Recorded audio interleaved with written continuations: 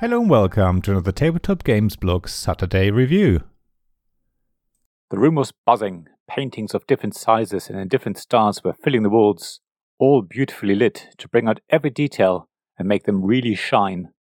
People were mingling and chatting, waving their champagne glasses around as they were discussing the style, composition, and imagination displayed in the variety of art. Suddenly, it went silent and everyone turned their attention to the gallery owner in the middle of the room. It was time to choose the best piece of art on canvas by Road to Infamy Games.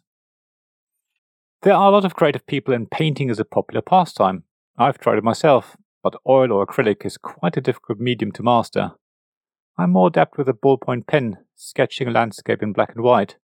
So a game where you try and create a unique and imaginative painting is going to appeal to a lot of people, myself included. Canvas comes with a big stack of transparent cards, each of which have an element of an image printed on them. You can overlay these cards to create different compositions and combine them with a colourful background to create a complete painting. The possibilities are almost endless. Before you even start to play, everyone just wants to keep making their own piece of art. Taking a background card with blocks of shades of purple, add a balloon, some raindrops and a city skyline and, hey presto, your own modern artwork has been created. Of course, in the game itself, it's not quite as simple as that. It's not like you can just choose your favorite combination. Instead, you're trying to fulfill certain objectives. The more objectives you can meet with each picture you create, the more rosettes you get, which are converted into points at the end of the game. These objectives come from a relatively large deck of cards and include scoring a painting based on variety, composition, emphasis, or repetition. Intuitively, you think that a painting with multiple elements of the same type should score high for repetition. So you look for as many overlays as possible that have a toy in it, maybe. Or you think that composition is about having good spacing and a good layout of elements in your final painting. However, these objectives are a lot more basic than that. At the bottom of every transparent overlay, there are a certain number and type of symbols.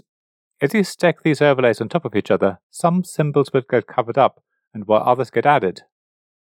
To create a picture, you overlay exactly 3 transparent cards, and if you end up with the right combination of symbols, you score 1 or more of the objectives.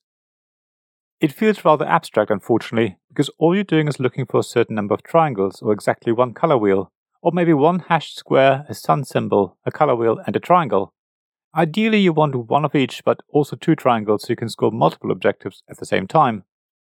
What starts out as a fun game where you try and create 3 beautiful or interesting paintings ends up being a brain-burning exercise in finding the right combination of symbols from the available overlays, so that you get as many rosettes as possible. Within 2 or 3 games, you stop looking at the art and only focus on the symbols at the bottom. The game tries to keep you thinking about and looking at the final piece of art by asking you to read out the title of the painting that you have made, which is also created through the overlays. But really, all you want to do is score the painting to see how many rosettes you are due. It's a real shame because Canvas had so much potential. When I first saw the Kickstarter campaign, my imagination was going into overdrive. I was really looking forward to a game where you're encouraged to create beautiful artwork using transparent overlays that give you endless possibilities. Yet that's not the case here. The spell of Canvas is quickly broken, and all you worry about is trying to get the right overlays to create the right combination of symbols to score the most points. It's doubly disappointing because the artwork in Canvas is really beautiful. A lot of thought has gone into selecting the right sort of elements that allow you to create imaginative paintings. The abstract backgrounds add another layer that encourages you to play around with the overlay cards and background cards. Trying to make an imaginative painting out of the overlays is a lot of fun. Flicking through the overlay cards is enchanting. You have so many different elements and there are so many different paintings you could make. Yet it's almost more fun just making pictures rather than actually playing the game. Saying that, I did enjoy playing it and I will play it again. However, I now see Canvas as more of an abstract puzzle game and not a game of imagination and creativity. It is very clever how the symbols on the overlays work. It's not easy to get the right combination for the scoring objective. It's clear that a lot of thought has been put into the arrangement of the symbols. Depending on how the overlays come out, you will sometimes curse that you just can't score anything, while other times it seems almost too easy to achieve the objectives laid out in front of you. So if you want a brain teaser that's not too taxing but will still keep you thinking, then Canvas is definitely for you. Thank you for listening to this Tabletop Games Blog Saturday Review podcast.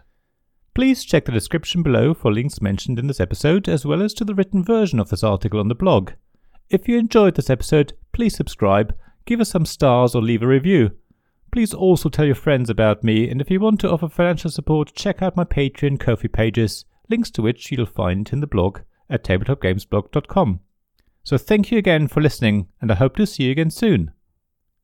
This podcast was made possible by the generous help of my Patreon supporters. Royal Patron Sean Newman, Castle Guards David Miller and James Naylor, Dice Masters Alex Bardi, Paul Grogan and Robin Kay, and Shining Lights Gavin Jones, Sarah Reed, Richard Simpson and Tim Vernick.